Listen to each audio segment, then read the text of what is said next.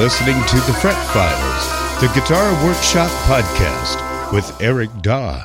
To participate in the show, go to my website, ericdaw.com. That's ericdaw.com. Click on the contact link and submit your question or comment there.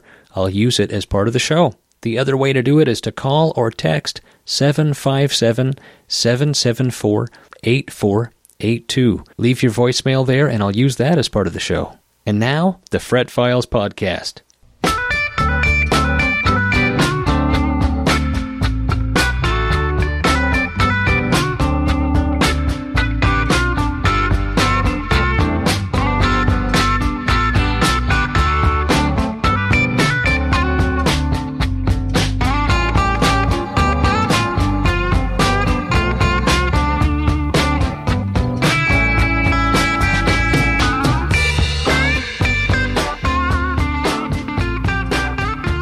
Yes, indeed. Welcome to the show. It's the Fret Files podcast. My name is Eric Daw, your guitar scientist with almost 25 years of experience building and repairing guitars. This is a podcast about guitar repair, guitar building, guitar news, guitar science, and guitar opinions.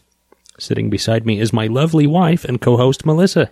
This is a question and answer episode where we respond to listener-submitted emails and calls. I will read the questions and Eric will try to answer them. I sure will. We have some great questions today, questions about offset guitars. In fact, Melissa wanted to know what an offset guitar was. So, are we going to learn about that? We'll talk about that. Cool. Questions about pickguards, oiling fingerboards, capacitors, all kinds of stuff. Neato. All emails. We don't have any calls today, just emails. Oh, yeah, which is fine. Yeah. We don't need calls. We can do emails.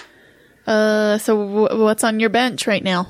A lot of things, a lot of repairs. I'm still working on a Gibson ES-125 that was sent to me in several pieces that were bolted together.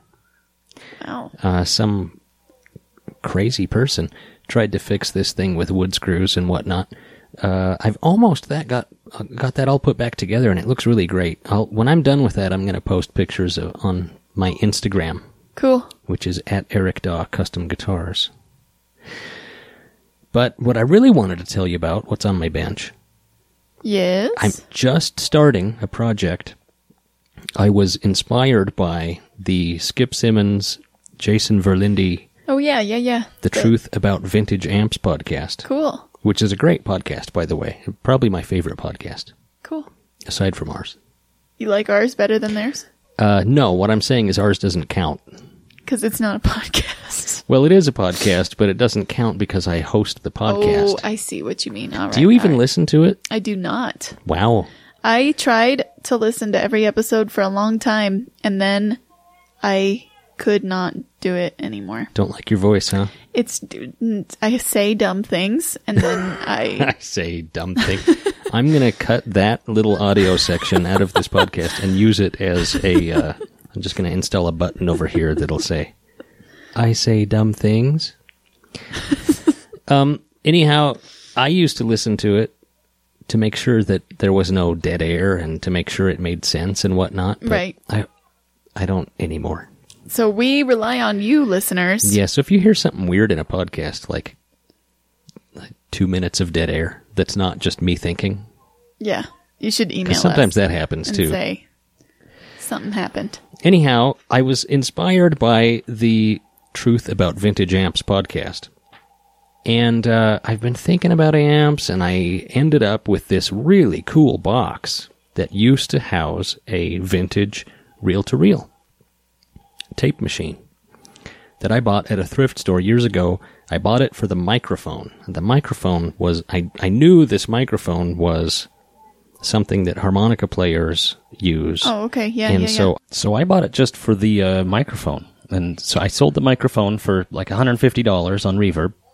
Nice. And now I've got this reel-to-reel. Well, I took the reel-to-reel out of the box to get like all the vintage caps and resistors out of it and tubes. So now I've got just this empty box that's like a 1950s pine box covered in cool material It's got a great Bakelite handle. It looks like it's about the size of like a deluxe amp. So I didn't know what to do with this box, and I thought, this is going to make the perfect amp. I already have speakers. I have a ton of speakers. Yeah. The problem is I don't make amps. Right. Or know how to make amps. Right. Or know anything about amps. So, well, I know enough to get in trouble. I do know a little bit. I have a tube tester, and I can replace parts, you know. But what I decided to do was order a kit. So I'm going to put... I just ordered a chassis with all the parts, transformers, tubes, into the box and mount a speaker in it, and it's going to be great. Did you just say chassis? Yeah. Isn't it chassis? I believe that's the French pronunciation.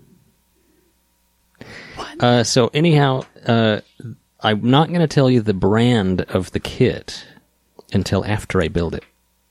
Just to make sure it's all good? Once I build it, well, I don't know, it's just a fun little suspense.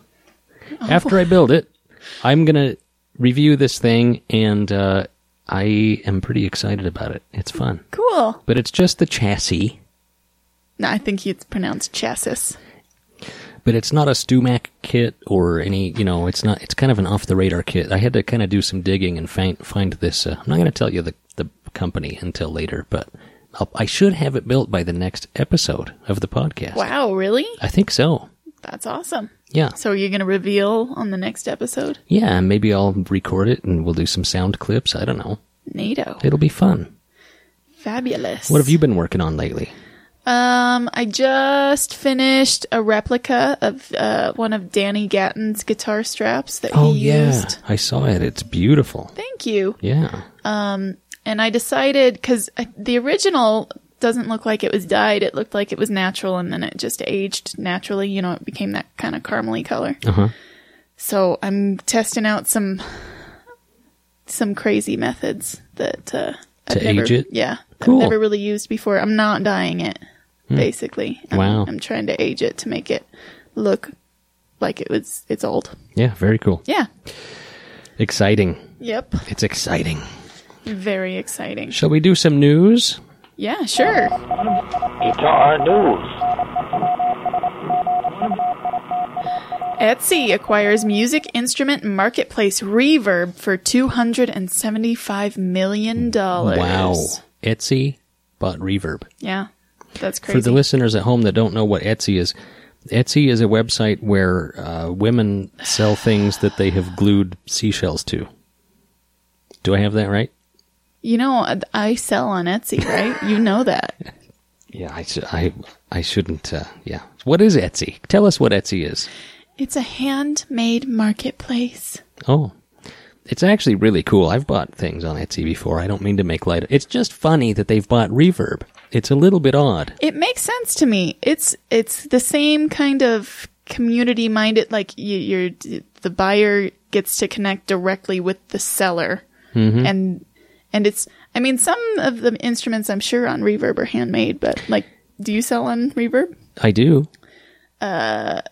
And Etsy also sells vintage. They do handmade and vintage. So it's like a giant online farmer's market without the produce. That's correct. And it's so awesome. Yeah.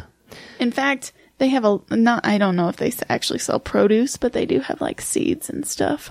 Seeds? Yeah. I for often growing your own produce? I buy heirloom seeds on Etsy sometimes. On Etsy? Yeah. Wow. That is such a hipster thing to do. I get all my seeds on Etsy. Okay. And mess around with these Kmart seeds. Yeah. Well, yeah. So you want me to read this article? I thought, yeah, okay. So does eBay not own one of these? I thought eBay bought either Etsy or Reverb. I guess not. I don't think so. Well, let's hear the article. Let's hear the news story. All right. Where's this from? This, I can't actually tell. Where is it from? Where did you print this off from? Oh, I don't know. Let me see. It says commerce at the top, but... This is written by Paul Sawyers. There you go. Yeah, we don't know where it's from. Etsy has announced plans to acquire Reverb, a marketplace for new and used musical instruments, in a cash deal worth approximately $275 million. Wow. Well, they were obviously selling. It's not like this is some kind of hostile takeover. Right, yeah. New York-based Etsy has made a handful of acquisitions in its 15-year history, but Reverb is the first since they bought AI startup Blackbird back in 2016. Well, nobody's heard of that. Don't know what that is. That's about it. I mean, how interesting. There's no more information in this article that we need to know. Okay. Well, do you want to look at it? No, I trust you. Okay. Your speed reading. Etsy game bought is Reverb strong. $275. I trust that you read this entire page and decided that it had zero information. No new information. Yeah. I'm going to read the last paragraph because that's where the good things always are. Did you know that? No. If you ever want to get the real scoop, you read an article backwards. Okay, but that's just a last quote paragraph. from the Reverb CEO. Etsy, thank you. Etsy forged a path. This is a quote from Etsy CEO David Kalt. No, Reverb CEO. Reverb founder and CEO. Oh, thank you. Reverb founder and CEO David Kalt noted that Etsy was actually part of the reason he started Reverb in the first place. Etsy forged a path and gave me the confidence to start Reverb when I saw the need for a musician's marketplace 6 years ago, he said. Reverb has always found inspiration in Etsy. Since our inception, we've admired their unwavering support of creative businesses and entrepreneurs, their values-driven approach to business, and their dedication to keeping commerce human, not to mention their appreciation for all things vintage. So that's cool. At first, I was a little bit surprised, and I thought, this isn't good. But then I realized it's actually probably great. Etsy is awesome. I sell on Etsy because, a lot of states charge sales tax, and they're required, like, if you ship something into their state, yes, you're required to charge sales tax. You are now, yeah. Right. Well, that's a pain in the butt if you're a seller. Yeah. Etsy takes care of it. They charge the tax, then they pay it for you. Right. So it's awesome. You never have to do anything about it, right. And it doesn't cost you anything extra. That is correct. It costs the customer a little extra, the tax, Yep. But there's nothing you can do about that unless you want to go overthrow the government, which we don't recommend. I don't want to hear any knocks on my door from men in black. Oh. Okay. Here's another bit of news. This is like first-hand reporting here. Oh, okay. Yeah. This is news from a listener. It's really just kind of a human interest story. It's an update on his guitar. Oh, okay. It's not really news. We're ready to listen. We're calling it news. Hi, guys. I thought I'd give the listeners a follow-up on the horror story from Down Under as promised. You may recall the guitar, a 1941 Martin 0017 I purchased online, and it arrived with additional features not mentioned in the description, such as a headstock crack and the fretboard almost fully detached from the neck, much to my horror. After a month of negotiations with the seller, he informed me that an insurance claim had gone through, but this would mean I had to return the guitar and I would only receive part of what I originally paid. As I'm somewhat of a pacifist and didn't want things to get ugly, I decided to just suck it up and keep the guitar. As my wife said, you were never going to return it anyway. She knows me far too well. I decided to repair the guitar myself. I used hot hide glue on both repairs, a small suction cup, a syringe, and a tiny bit of hot water into the fine headstock crack to wick the glue in as per a Dan Erlewine trick I saw once. Parentheses, I'm a huge Dan fan. I purchased a cheap digital thermometer and used my wife's rice cooker to get the glue to 140 to 150 degrees Fahrenheit. A tip for all those backyard budding luthiers out there: Mum's rice cooker will work a treat. That must be an Aussie saying. You've never heard that before? It'll work a treat. It'll work a treat. Was that an Australian accent? Can you do an Australian accent? I think I've just proven that I cannot. I clamped both repairs appropriately for a couple of days for the joints to fully set. At certain angles, the headstock repair is not visible at all, and the fretboard went back on beautifully. I then shaped a new unbleached bone saddle. As the old saddle was worn and badly cut, I then ramped the E and B positions on the bridge slightly to create a better string angle over the saddle, and to finish the job off nicely, I fitted a set of Golden Age reproduction tuners. Those are from Stuart McDonald. It was quite an ordeal that I really shouldn't have had to go through, but at the end of the day, after doing all the repairs myself, all a little stressful due to my lack of luthiery experience, it has given me a real bond with the old girl. I love her to bits, and I'm very happy with the results as I now have a nice-sounding and very playable all-mahogany vintage Martin. The perfect couch guitar and a nice one to gig with as well. Many thanks to you, Eric, for your... That's me. To you, Eric, for your advice. Always there when I need help. Stu Mac for the bits and pieces. Dan Erlewine for the wealth of experience that he's shared with the world for so many years. And he also thanks his beautiful wife, Pam. This sounds like an acceptance speech. Yes, for the use of her rice cooker. And for always throwing her full support behind him. Keep up the great work, guys. Take care of each other. That's Andy from Deniliquin, Australia. Thanks, There you Andy. go. That's a bit of guitar news for you from down under. That wasn't really news, was it? It was. It was exactly news. That's right. Let's read some letters, shall we? Okay. Letters. We get letters. We get stacks and stacks of letters. I saw the Jazzmaster style guitar that you made on Instagram, and I think it's a beauty. Thank you. I know that they are not your thing, but just out of curiosity, what would it take for you to like these?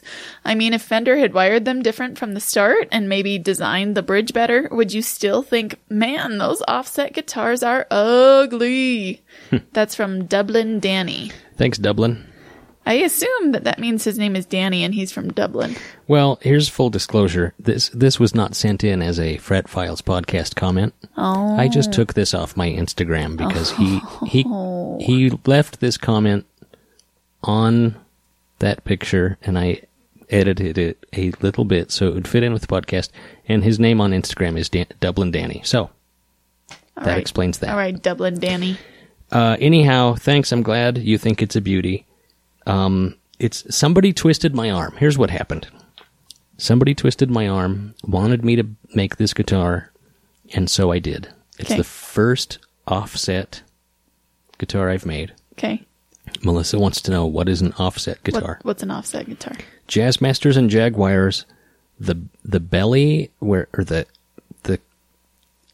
inside curves. The waist. The waist. Thank you. The waist. The two cuts are offset from each other. Okay, so they're not symmetrical. Yeah. So they call them offsets. Okay. Jazzmasters and Jaguars. Anyhow, yeah, they're not my thing. This is the first and probably the only one I'll make. I don't know. But it's not that I think they're ugly. That's the thing. It's not that I think they're ugly. It's that I think they're poorly designed. I don't like the way they play. I'm really not crazy about the pickups. I don't like the way they were wired. I mean, there's really nothing about them that I like except the fact that I think they're beautiful. Wow. They look great. It's not that I think they're ugly at all. What's with the extra switches on them? Exactly. What do those do? It's a bit overkill. Do those do anything? They do. Oh. Nothing useful. Do you want me to explain it? No, you don't have to. Okay. It's best that I don't. I'm sure everybody listening knows what they do. Actually, they probably don't. I used to get asked that question so many times at my previous place of employment, which was a music store, right? I got asked two questions all the time. What do these switches on a Jazzmaster do? And the other question I got all the time was, what do all these switches on a Gretsch do? So I printed out two giant pictures, one of a Jazzmaster, one of a Gretsch, and I labeled what each switch and knob did, and then I put them in frames and hung them out on the guitar floor. Wow. And told the guys working the floor, the salesman, if you ever need to ask me that again, don't. Just look at the picture. You can be I was helping them. abrasive sometimes. Well, I was helping them. This is not an abrasive. I'm sure I did it as nicely as possible. Oh, you can yeah, imagine. I'm sure. But here's another thing I did, by the way. I made extras that had blanks where you would have to fill in what all the Oh my knobs and God, switches no. do. And I told the guys, I said, if anybody comes and says they want an application, staple these two things together and give it to them and say, okay, here's a pen, go sit in that room, and fill out what all these knobs and switches do. That's the application to work here. If you can fill this out, you're hired. I thought you were giving it to the guys as like a pop quiz. I think I tried to do that as well. You disgust me. Thank you. Anyhow, what were we talking about? I have no idea. Yeah. What would it take for you to like these? A lot of money, Danny. I mean, we're talking millions. Look, here's the deal. It's not that I hate them or something like that. Do you know how many guitars there are and how many different types and brands and models? They're just another model that I don't particularly care for. The only thing is, the Fender company nailed it with Telecasters, then nailed it with Stratocasters, and almost every design since then has been a lemon, in my opinion. Wow. They're goofy, over-engineered, weird, quirky, doinky guitars. You heard it here, folks. So when Leo Fender sold the company in 1964 and CBS took over, what did they design after that? Nothing. What new product have they had since that happened? They have a Teleacoustic, isn't that a thing? Oh, that's great. Let's run out and buy 5 of those. So what I'm saying is, Fender made the Telecaster, then they made the Stratocaster, and then they made a couple of goofy guitars, and then they sold the company. That's my opinion. There you go. The Fender and the Tele and the Strat are great. Oh, and the P bass, the precision bass, is great. Cool. All right. I think we've spent enough time on this Instagram comment. Indeed. Thank you, Danny, even though you probably don't listen to the podcast. Yeah. Hi, Eric. We got the guitar. Holy hell, dude. This thing is absolutely gorgeous. We really can't thank you enough. He is utterly in love with it. You're truly an artist, and I'm totally in awe. Cheers and lots of love. Denali. Thanks, Denali. I made a guitar for Denali's husband. You just had to include that, huh? I did. Again, this was not submitted to the podcast per se. This was just an email that was sent to me that I thought the listeners might Just find had to slip that in. interesting.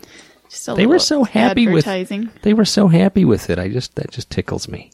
I'm glad. That's awesome. Yes, thank you. Yeah.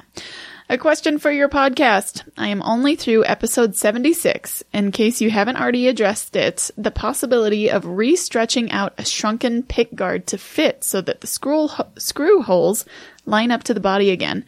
Maybe you have already discussed it, but I do not recall offhand. That's from Vincent. Thanks, Vincent. Vintage pick guards, certain materials do shrink. And there's really nothing you can do. They can't be stretched or reformed or anything like that. There's nothing you can do to turn back the clock on those. Sorry. They start to shrink and it pulls on the holes and it cracks the pick guard and what can you do? Yeah. There's nothing you can do. You just got to replace it. Here's something to think about. If you ever take it off and have it off the guitar for any amount of time, a trick is to screw it to a piece of wood so that it's not so that it has some tension on it so it doesn't shrink more, Yeah. In Vincent's case, he sent me a picture of his Telecaster, and someone basically took like a hot butter knife and carved up an extra pickup, hole in it. It looks like hell. So in your case, Vincent, I would just say, let's replace that pick guard with a really good quality one, because it's ruined anyway. Right. So, aside from being shrunk. But yeah, there's no re-stretching those. Sorry. Thanks, Vincent. Hi, Eric and Melissa. The world of caring for non-lacquered fingerboards on acoustic or electric guitars seems to be a very wild one. There's lemon oil that does not really have a lot of lemon. From what I get, it's basically mineral oil with a little scent. Yeah. Other people use gunstock oil or Ballistol? Ballistol? I don't know. All in an attempt to clean and lubricate those open pore woods. Other people use linseed oil to achieve more of a finished and lacquer-like surface. And there's other people that say if you play your guitar regularly, the residual oil on your fingers will do all the greasing you need. I know this is a long-term problem. It will probably take decades for for a rosewood fingerboard to dry out so much that it starts cracking. I also have seen many guitars where the fingerboard is absolutely drenched in goo because the player wants to take care of his instrument by liberally splashing with lemon oil every time the strings are changed. So, as always, what's your final verdict, your opinion? What should I use and how often? Or, even more personal, what do you do with your own instruments? Oh. Keep up the show. Really love seeing how both of you are turning into professional radio presenters. Oh, yeah, right. Yeah, I don't think so. Can't wait to hear your review of the new Jack White album. Oh, there's the knife. Nice. That's from Axel, German, living in the UK. Axel, your English is impeccable. Much better than mine. He's probably using Google Translate. I'm just kidding. I'm only kidding. Yeah, no new review of the Jack White album. I don't... that's not going to happen. On oiling your fingerboard, here's what I use. It's a product by Gurlitz, and it's called Guitar Honey. Guitar Honey. I know I've mentioned it before, at least I'm pretty sure that I have on the podcast. I assume it's available overseas, although I don't know for certain. But here in the States, we get it Gurlitz, Gerlitz, and it's called Guitar Honey. That's what I use. A couple times a month is good. Whoa, that often? Excuse me. I mean a couple times a year. Oh, okay. I didn't all mean right. a month. A couple times a year is good. You can, every time you change strings is a little excessive, but it's fine. Here's the deal. Spray just a little bit on a cloth or a rag or a paper towel and rub it into the fingerboard, and then take a clean paper towel or whatever and rub off the excess. You don't need to overdo it. You don't want it doesn't need to be greasy like a piece of fried chicken. It just needs to be oiled very slightly, and then the excess can be wiped off. Right. So if you're seeing fingerboards that are oiled up like caked in goo, then that's not good. But especially ebony. Ebony can get dry and crack a lot faster than rosewood. So, but any rosewood or ebony fingerboard, that's what I use. It's called Guitar Honey. I have no idea what's in it. I assume some mineral oil and whatever other some mild oils, Right. But I just like the way that it works, and the excess rubs off, and it's not super heavy duty like linseed oil. That's overkill. I don't recommend that. Cool. Yeah. Awesome. There you go, Axel. Oh, wait, what do you do with your own instruments? Guitar Honey. But how often? Well, that's kind of an exception because I don't get a chance to work on my own guitars very often. In a perfect world, a couple times a year. Okay, there you go. Yes. Thanks, Axel. Hey, Eric, I thought of you when I was watching That Pedal Show on YouTube because they had Simon Garrett from Kingsley Amps on. I think it's Simon Jarrett. Okay. Simon Jarrett from Kingsley Amps on, and he was talking about tone caps. I remember you made the lie detector and found tone cap construction did not make a difference in the guitar tone circuit, but you also asked Skip on the Vintage Amp podcast why it made a difference in an amp. Yeah. I think Simon might have had the most succinct way of explaining why tone cap construction does not make a difference in a guitar, but it does in an amp. He likens the cap in the amp to a filter on your tap that you use for drinking, versus adding a filter to your drain in a guitar. In an amp, the sound goes through the cap and you hear the construction. Mm-hmm. In a guitar, the signal that goes through the cap is dumped to ground and you never hear it. That blew my mind. That's from John. Yeah. Yeah, that does make some sense to me, In a guitar circuit, capacitors are used just to bleed off certain frequencies to ground, so you're not hearing those frequencies anyway. They're being bled off to ground. Where an amp, the tone is really shaped by the capacitors, and so maybe the construction of the cap does make a difference. I'm still not sold on that. I just don't know. It's hard for me to imagine that electrons care what a capacitor is made out of, but I'm willing to be open to that because guys that I respect, namely Skip Simmons and others, say that different style caps do make a tone difference. Yeah, makes sense. So yeah, I'm willing to consider that. Let's take a quick break and we'll be right back. Well, I'm not just doing this show for my health. If you need some help with your guitar, if you have a repair you need some help with, if you have a pickup that needs to be rewound, anything at all guitar related, just let me know. I would love to help you. People send me repairs from all over the states. Not everybody has a tech in their area. Not everybody has a luthier they can trust. Especially if it comes to something kind of complicated, if you're, refretting a vintage guitar or resetting the neck on a old Martin or something like that. Those are the kind of things you don't want to just trust to anybody. I would love to help you out. Let me know. You can contact me through my website, ericdaw.com, or you can give me a call at 208-557-4329. Hey, Eric and Melissa. The G and B strings on my Gretsch 6120 rattle and sound weak compared to the other strings. I'm 90% sure the noise is coming from the Tune-o-matic and those saddles appear to be loose. Is there an effective way to remedy this? I just pushed down that spacing wire with a flathead screwdriver to increase tension on the adjustment screw, but that didn't do a thing. Maybe it's worth noting that the Bigsby is crooked and needs straightened, but I'm guessing that these are separate issues. Thoughts? Thanks, Whit. Yeah, I think it's a separate issue with the Bigsby. It sounds to me like, your Gretsch probably has a cheap Tune-o-matic on there. And if you really want to fix this, here's what I would do, is I would buy a nice high-end Tune-o-matic replacement like a Tone Pros. The fit on those saddles in that little groove, in that little slot, is just not very good on cheap Tune-o-matics. And if you've got, like on a Gretsch, if you've got a case where the strings come across the saddle and then they don't have a very steep angle continuing onto the tailpiece, there's just not enough downward pressure to make those behave if the fit is poor. And so you lose sustain, you lose tone, and then you have rattles.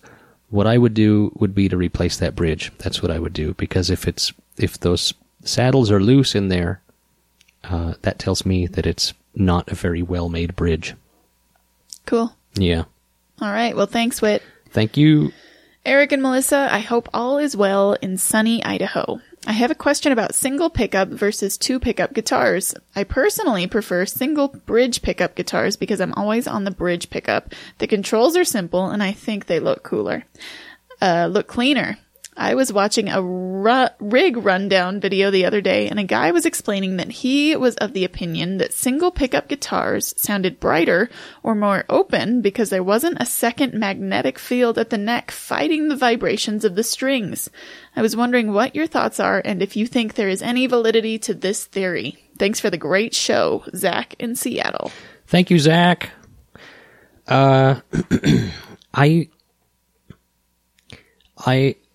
I too think that single pickup guitars have a cool look. They look clean. They look cool. I don't own any, but the drawback with them is you don't have a lot of. You have fewer tonal variations at your fingertips. So right. I prefer multiple pickup guitars. But no, I don't subscribe to this theory that the neck pickup is somehow robbing you of something in a dual or three pickup guitar. Neck pickups can interfere with the way strings vibrate, but if they are, then you need to lower them. Right? Right. A properly adjusted neck pickup is not inhibiting the string vibration, in my opinion. Maybe a tiny, tiny bit, but it's imperceptible if it's adjusted properly. And the bottom line is, I never listen to a record and think to myself, oh, that guitar, that sounds like a single pickup guitar.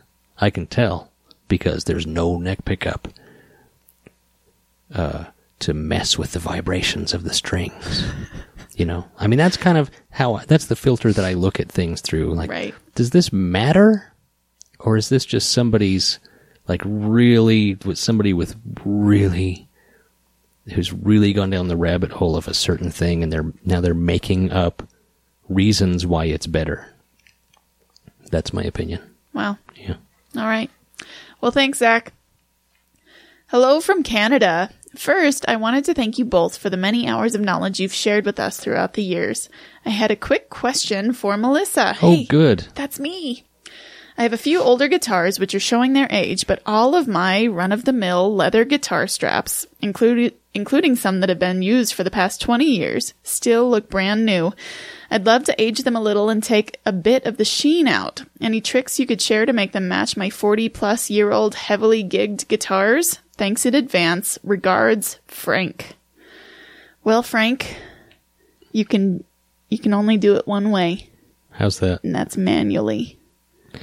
So What if you tie it off on a rope behind your truck? And that's what I'm talking about. I was thinking, take it out in your backyard, dig a hole, And bury it? bury it. When you take it out in like a couple days, swing it around your head, hit it, You're hit a not couple serious. trees with it. There's really no way to do it but sandpaper. I mean, if you want to take the sheen off, Scotch-Brite? yeah, maybe Scotch-Brite. It depends on what kind of leather it is. If it's veg tan leather, if it's tooled leather, it's, I don't know, probably some Scotch-Brite would take the sheen off Take of the it. sheen off? If it's like a chrome tan, like a, What if you just, like, pull it across the edge of a table or something? Just roll it along the edge of a table. yeah. And that's like, I make those aged broadcaster straps. And I basically just had to find an instrument in my shop that made the right mark on the leather. You know what I mean? Yeah. So you just experiment until you find the thing that looks the best. Yeah. Because, Some of these straps he's had for 20 years, he probably doesn't want to experiment on them. Right. He wants to know I from know. the expert. well, the expert says sandpaper is always take off a little bit of something, but Scotch-Brite's probably the way to start. If he takes it too far, can he re-oil it and get a... It depends on what kind of leather it is. If Yeah. you take it too far off the top, you're done. It's going to look like that forever. If it's a leather guitar strap, any kind of leather, is there a universal product you can use on that? Like saddle soap or mink oil? or- Yeah. I mean, you can oil any... well, see, like patent leather, you won't take oil because it's got a solid... Oh, finish. sure. You know Well, what yeah, I mean? if it's patent leather, that's a different... And I doubt this is patent leather. I'm sure he's got like those old leather Yeah. guitar straps. I'm sure that they're probably vegetable tanned, maybe not tooling leather, but I Hmm. don't know. You can oil it, but the oil will make it look nicer, not worse. Yeah. It does make it more kind of supple, though, and gives it Yeah. more of a vintage feel. Yeah, that's true. Yeah, take a Scotch-Brite or Or some fine sandpaper. yeah, Yeah. and just rough up a little spot and see how you like how it looks. There you go. Yeah, sorry. Thanks, Frank. Hi, Eric and Mel. Hope you're all well and good to hear business is booming. Eric, how would you go about fixing nail/pickup scratches in a French polished acoustic top? Any special tricks, or is it just a lot of elbow grease? Thanks, Jim in Sunny Coast, Australia. Thank you, Jim. How would I go about fixing scratches in a French polished acoustic top? Those finishes are they can be so thin that I don't really recommend doing anything. Just some light polish, and that's honestly that's all I would. If you were in my shop saying, "Can you buff these out?" I would say, yeah. I mean, I'll put it on the buffing wheel, but if we're going to try to touch things up and sand and stuff like that, no. it's just too thin to try to repair. If they're just super light scratches, elbow grease and a little bit of polishing compound. But man, don't go too far, because once you pop through that finish and down to the wood, it's over. You're done. So really be careful. I would rather live with a few light scratches in it and not risk burning through the finish. That sounds like good advice. That's what I'm going to tell you. Thanks, Jim. Thanks, Jim. Sorry I butchered your question. Hey, Melissa and Eric, I just discovered your podcast a couple nights ago, and I am totally hooked. I've listened to 8 or 9 of the most recent ones already, and I'm about to start from the very beginning and go at them all in order. My condolences. There's been a lot of hide glue talk lately, as you are both well aware, but I haven't heard any mention of so-called liquid hide glue. I've heard Dan Erlewine mention several times he uses it, specifically the one made by Titebond, for the much longer working time. It apparently is nearly identical to hot hide glue once cured, and is even compatible with old hot hide glue applications when doing repair work. Do you have any experience with the liquid version? And if so, what are your opinions of it? We all have to do our part to keep this heated hide glue debate raging. Did you see what he did there? Yeah. And this is my small contribution. You are both wonderful to listen to, and I'm looking forward to getting caught up on the rest of your episodes. Thanks, Travis. Did you know that we're both very attractive as well? We are gorgeous. Just kidding. It's just weird to hear these compliments like you're both wonderful to listen to. I appreciate it. Believe me, I appreciate it. It's just it's just not my nature to take these compliments in stride. We're both also excellent dancers. That is not true at all. Travis, there are no shortcuts to perfection. Hot hide glue is so good. I love it so much. I really do. It's my favorite glue. The shelf-stable liquid hide glue that you can buy at the woodworking store does work if you want to glue up a chair or something. I personally don't use it. I know that they have to add some retardants to it in order to keep it from setting. They have to add stuff to it to slow down the cure time. And it can't be good for the permanent bond.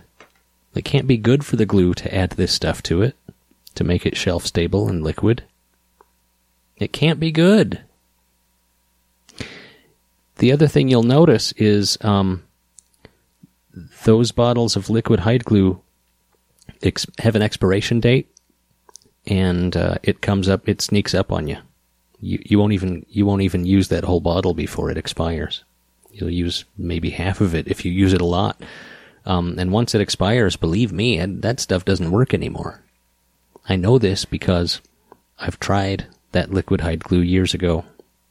Does it just harden?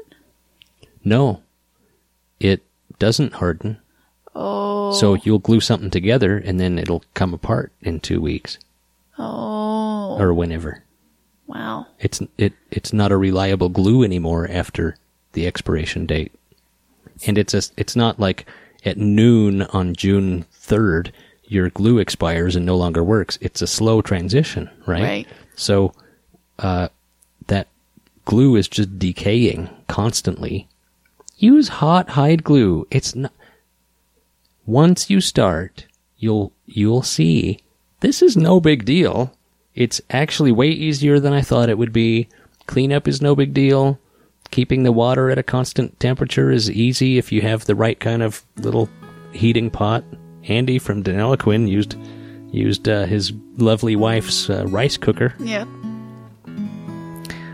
I would not recommend using the liquid shelf-stable, quote-unquote, shelf-stable hide glue. This debate is well, really heating up. That's my opinion. So there you go. Thanks so much for listening to the show. That's all we got this episode. If you'd like to participate in the show, you can go to my website, ericdaw.com, click the contact link, and submit your question or comment there. The other way to do it is to call or text 757-774-8482. That number, once again, is 757-774-8482. Thank you so much for listening. We'll talk to you next time. Good night.